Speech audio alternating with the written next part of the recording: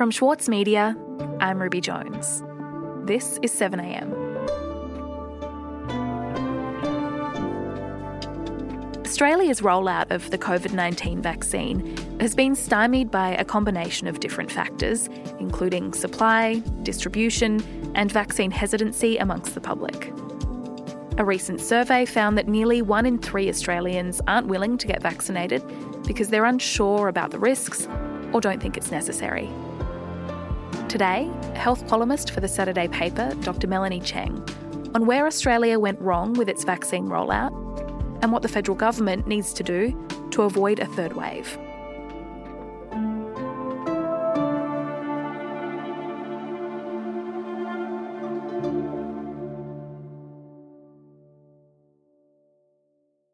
So, Melanie, you're a doctor, a GP, and you're currently giving vaccines to your patients, is that right? That's correct, yep. What sorts of things are they saying to you about the process of getting vaccinated? What are you hearing? Well, I think this week I've probably had more conversations about the vaccine than ever before, actually. And what I'm noticing is a real confusion and uncertainty amongst a lot of them, actually. They're confused about their eligibility. They're confused about where they would go to get the vaccine, if they are indeed eligible. Another interesting thing that emerged, I think, amongst talking to some family members actually, is that there's this feeling that, well, I don't have much to gain from getting the vaccine right now. If I was to travel, then of course I would go out straight away and get the vaccine, but there's no chance of that anytime soon. So I can afford to watch and wait, and I can afford to see if any new side effects emerge. And so there's this real lack of urgency. And so where do you think this lack of urgency is coming from? Is this to do with what we're hearing from the federal government? What are they saying? Well, I think one thing that concerns me particularly is the kind of no rush, watch and wait approach. Australians see in a global pandemic, A, they're safe. B, by comparison... You know, I've seen a few times now that when the representatives of the government are pushed on some deficiencies in the rollout, they will often go back to pointing out how lucky we are in Australia, how we don't have any coronavirus, and how we can take this watch and wait type approach. When we look at that world and we see a country that is safe, and a country which has more people in employment than prior to the pandemic, we recognise that what we're doing in Australia is working, and working in a way that virtually no other country in the world has matched. We had some messaging from Greg Hunt about the AstraZeneca vaccine, and whilst he encouraged people to get vaccinated, he also pointed out that we would be getting a lot more of the mRNA vaccines towards the end of the year, and that there would be enough for the whole population, which again just reduced the real urgency, I think. That's really come to a head this week for me, especially in light of some of the things that we're seeing overseas. I guess for me, having followed the pandemic quite closely this past year, and particularly the success of Taiwan, I was really quite shocked to see them having this quite severe and unprecedented outbreak. In spite of, up until now, they're having a real gold standard kind of record on being able to contain the virus with really minimum restrictions in that country. Can you tell me more about what's happening in Taiwan? Because, as you say, they were really seen as one of the success stories globally in the beginning of the pandemic. What went wrong? Yeah, so Taiwan has a similar population size to Australia. They have 24 million people there, and like us, they are an island. And up until this year, they had this amazing track record for keeping COVID under wraps. As COVID-19 cases climb around the world once again, we take a closer look at the government that has most successfully tackled the pandemic in Asia, Taiwan. They had less than 1,000 cases. They had 0 leaks from quarantine, and they'd only had 12 deaths, which is really quite an amazing record. And I think a lot of that came down to their preparedness last year. Some people have pointed out its island geography as one explanation. But take one look at the UK, and that should dispel any myth about an island advantage. In fact... So they were doing very well. And then on Friday, the 14th of May, the health authorities there announced that they'd detected 29 new cases in the community. Taiwan's latest COVID outbreak is raising questions over how the virus managed to spread amid its gold standard approach. Taiwan is stepping up its pandemic measures after a huge surge in COVID-19 cases. By Monday, they were having several hundreds of new daily infections. Now the number of cases is rising sharply, reporting 335 local transmissions yesterday. So the virus had seeded in the community without them knowing about it. They are being criticised for their slow rollout of the vaccine, and that very much seems to be linked to the fact that they maybe were a bit complacent because they just didn't have the virus circulating in the numbers that we saw in, say, North America and Europe. And I guess the combination of seeing that and seeing my patients being reassured that we don't have COVID in Australia made me realise just how vulnerable we are here in Australia. And how worried do you think we should be about a situation like this unfolding in Australia? To what extent are we at risk of ending up in a similar situation that Taiwan is now experiencing? Well, I think there are lots of, parallels between these two countries. I think in particular with the complacency, because we have been relatively sheltered from the devastation of coronavirus, so it's not front of mind for us. We do know that, in Australia, the compliance with things like QR codes has really gone down. I've seen it myself when I've been out in public spaces. And, in recent times as well, I've had to plead with some patients to actually have COVID tests. They look me straight in the eye and say, I don't have COVID, even though they've got symptoms consistent with COVID. And they're just reassured simply that we don't have community transmission. And that's a really dangerous place to be because, only earlier this month we had this mystery case in New South Wales. And if that man had not gone and got tested and assumed that he didn't have COVID, that could have been a super spreader or seeding event. We are forgetting a little bit. We are in a bit of a bubble at the moment. And so it's great because we can live a semi-normal life again, but it's not necessarily sustainable.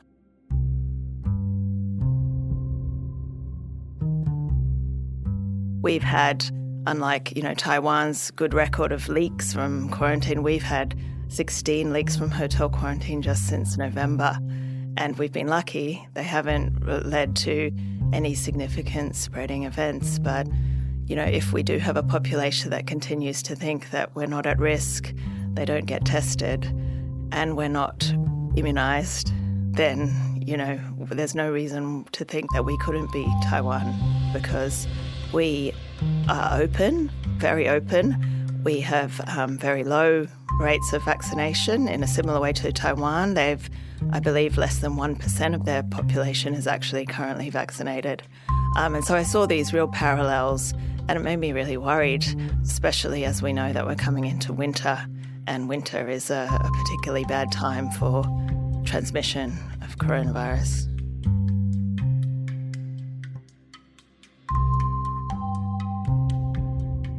We'll be back in a moment.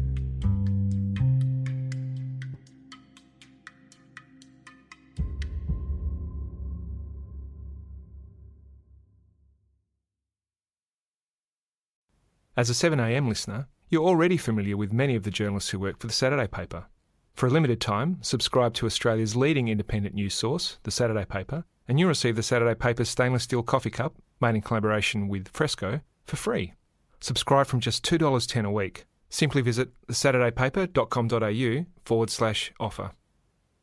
For Sloane Crosley, writing about the loss of a friend may not have provided catharsis, but it did allow for the possibility of a better ending. Like you have this amazing meal that's this friendship, and then you have a really, really, really, really bad dessert with shards of glass in it. And then like the book is like, those little chunks of chocolate that come with the bill. I'm Michael Williams. Join me for this week's episode of Read This as I talk to Sloane Crosley about her latest, Grief is for People. Listen wherever you get your podcasts. Melanie, we've been talking about your concerns about vaccine complacency at a time when another outbreak of COVID-19 here in Australia is entirely possible. What is actually happening, though, with the vaccine rollout at the moment? Because it seems like there are still some problems with access. Yeah, so I think early on in the rollout, there were these issues with supply. Australians' hopes of a coronavirus vaccine early next year are being doused with the breakthrough Pfizer jab only being secured for 1 in 5 Australians and not available until 2021.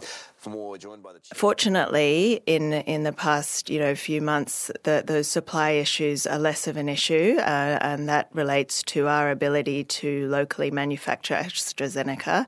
And also, I believe the Pfizer supplies are more reliable and steady more recently. So now we do have supply, but we're not having great uptake. And I think the main weakness in the system at the moment is really in being able to match the patient to a vaccine provider. What do you mean by that? So I think there are people who are interested in getting the vaccine, but through anecdotal reports, they've had difficulty finding out where to get it. They've contacted multiple GP practices who happen to not be participating GP practices or do have long waiting times, or people have gone to vaccination hubs thinking that they would be able to get Pfizer vaccine because they're under 50, but those vaccination hubs are actually only giving out AstraZeneca. So there's been a lot of confusion, and that's leading to some frustration. And then when those stories get circulated in the community, then that can sometimes put people off, I think. And it seems like one of the things that might be leading to or adding to this confusion is a lack of understanding about who is actually eligible to get vaccinated. So can you just run me through it? Who can actually get the vaccine right now? It's people who are 50 years and older. So if you're in that age group, you are now currently eligible for the vaccine. If you have a underlying chronic health condition or a disability, then you may be eligible, and there is a list of those specific conditions on the health.gov.au website. Then everything else kind of comes into the occupational eligibility. So we've got quarantine and border workers, their household contacts, healthcare workers, disability staff and residents, aged care staff and residents, and some high risk and critical workforce people, so Defence Force, police, fire, meat processing workers. Okay, so Melanie, we know who is eligible, but there is still vast amounts of confusion in the community about the process and the potential risks. There's complacency, and statements from the government don't seem to be helping. In fact, they could actually be confusing people more. So what should the government be doing differently? Because it sounds like this is pretty urgent. Yeah, very much so. I mean, I think it's not too late for us to start from now, but I do fear that there is this vacuum that at the moment is being dominated by anti-vaccination propaganda and, real sensationalist news stories about the very low-risk side effects of the vaccines. And there's really little information that I'm seeing about what is the benefit to someone of getting the vaccine.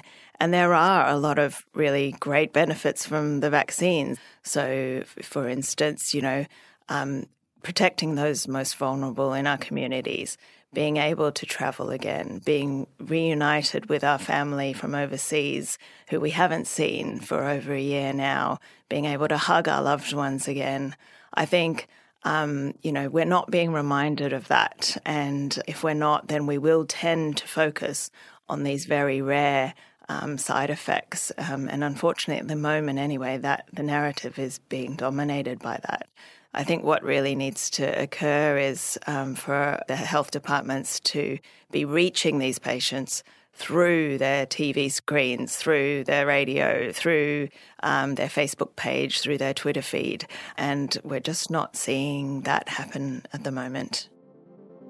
I think a perspective on risk, a reminder about how dangerous COVID can be, and an emphasis on what we have to gain from the vaccine would all be really important parts of an effective public health education campaign. Melanie, thank you so much for your time. Thank you, Ruby. My pleasure.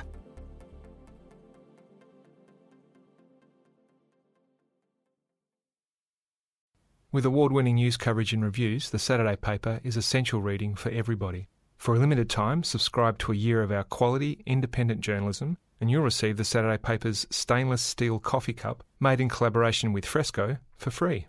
Subscribe from just $2.10 a week. Simply visit thesaturdaypaper.com.au/offer. The Saturday Paper. No hot takes. Also in the news today, the Federal Health Minister Greg Hunt has announced the government has secured enough Pfizer vaccine doses to cover every Australian who wants to be vaccinated by the end of the year. The government is promising a supply of 2 million Pfizer doses each week from the start of October. And tens of thousands of Palestinians in Gaza, displaced by the past week and a half of Israeli airstrikes, have begun returning to their homes as a ceasefire between Hamas and Israel takes effect. The ceasefire has been hailed by world leaders.